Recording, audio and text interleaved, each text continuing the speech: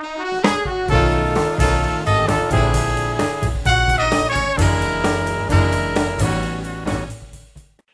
everyone, I'm Corey and we're talking manpower.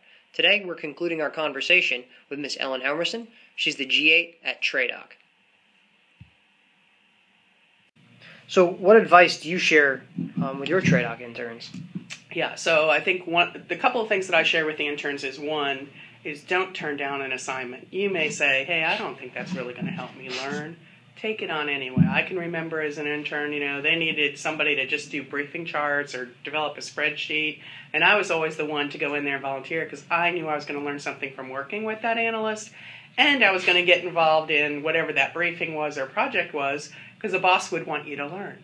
So I always would tell all my analysts and my interns, don't turn down an opportunity because you're going to learn from that opportunity. And I think that's one of the things that we expect our interns to do is to continuously learn. I think the other thing is be a good problem solver. Because one of the things they want from us, especially on a staff, is they need somebody to help them solve problems, to see them clearly, to define them, to look at options, to come up with innovative, creative ways, solutions to those issues. So be that problem solver. That's probably the favorite part of my job, even at this level, is to be a good problem solver, to look for alternatives and help our leaders in the field be able to get their job done without worrying about the resources or how it's going to happen. That's my job, to help them. So I think that the last thing would be to be a good collaborator, because we don't do it by ourselves. And you may think, oh, I'm a great intern and I can do this all by myself and I don't need anybody's help.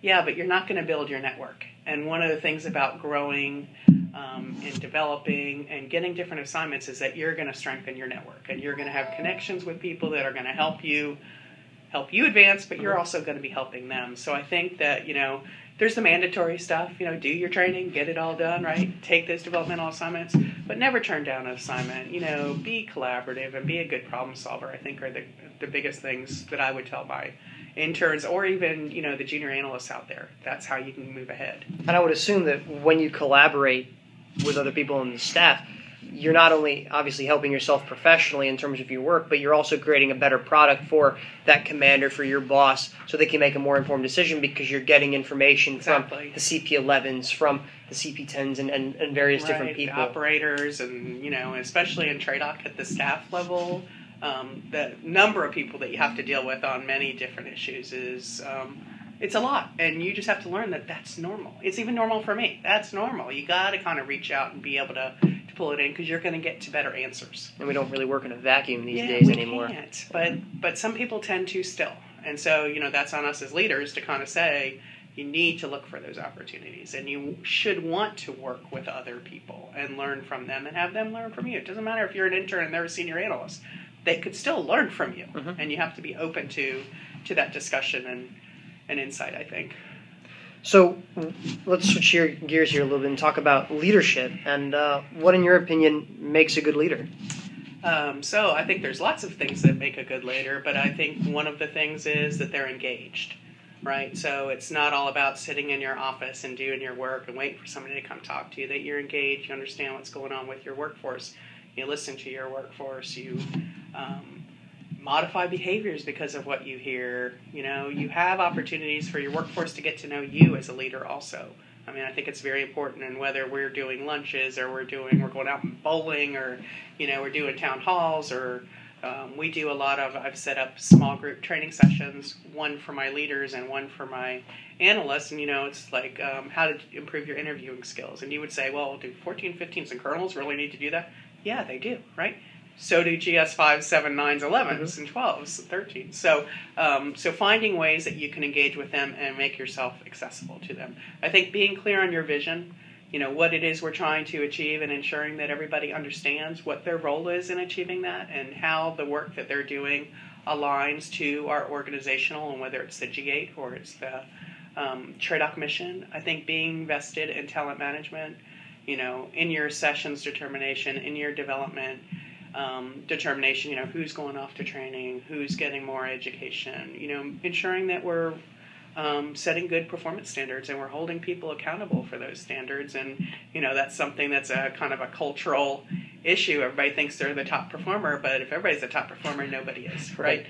So I think that, and then being able to assess your organization and say, hey, here's the things that I need to go and work on. I think, part of development is mentoring, and that's probably one of my favorite parts of my job, because I do, and whether it's I'm a female or I'm, 35 years of service or I'm a senior executive, I get a lot of people that want mentoring. And, mentoring is basically just listening and helping that person figure out what they want to do and maybe opening up options to them. It's not taking on their job. It's not figuring it out. So I think that those are important things as a leader to be able to do. But I think lastly, you as a leader, you also have to be results focused. And you need to make sure that you have the right talent and they're empowered to do that kind of work, and that you embrace, they want to try something different, you want to be a little creative. So I think that's kind of what I think about when I think about leadership. And I think it's, leadership, you could see it, okay, that supervisor is a leader, but I believe everybody's a leader, and sometimes they're a leader of themselves, right? And I look at interns and I'm like, I know one of the ways that I was successful is because I could lead myself. I could understand what had to get done. I could look for different ways to do it. I could go off and do it. I could communicate with my peers or with my superiors and say, hey, I'm thinking about this. Because when I was coming up as an intern, we were just getting computer software. And we didn't have, PowerPoint and Outlook and all those kind of things. And I would just jump in there and just try it. Say, oh, I think I can use this, what was the name of it? PC File, which was before Harvard Graphics even. And go out there and say, I think I could create that chart instead of drawing it, because we used to have to draw it with pens during a briefing. I think we can do that. And I think that our interns need to kind of be self-leaders. And we have to value that trait, that they want to go try to do something else and figure out a better way to do it. So I think all of us are leaders, with different responsibilities. But I think same kind of thing. You apply those same assessing and developing performance standards to yourself. It's just as important that that individual is doing that also as the leader. Well, Ms. Elmerson, that's all the questions I have. Is there anything else you'd like to add? No, I love being a manpower and force management professional. I still see myself as one. I may be in a CP11 job, but I am still a big advocate for it, and I have an opportunity to kind of share a lot of that with our CP11 community who don't necessarily have a lot of manpower and force management direct experience. They may have managerial experience. So being able to share, hey, we have that talent base out there that is key to us being good controllers in the Army, and we have to kind of continue to find ways for us to work together. So I look forward to continuing that discussion with my colleagues. Well, Ms. Elmerson, thank you very much. I know you're very, very busy, but I really appreciate you taking the time to speak with me today. Thank you. Yeah, I hope it helps.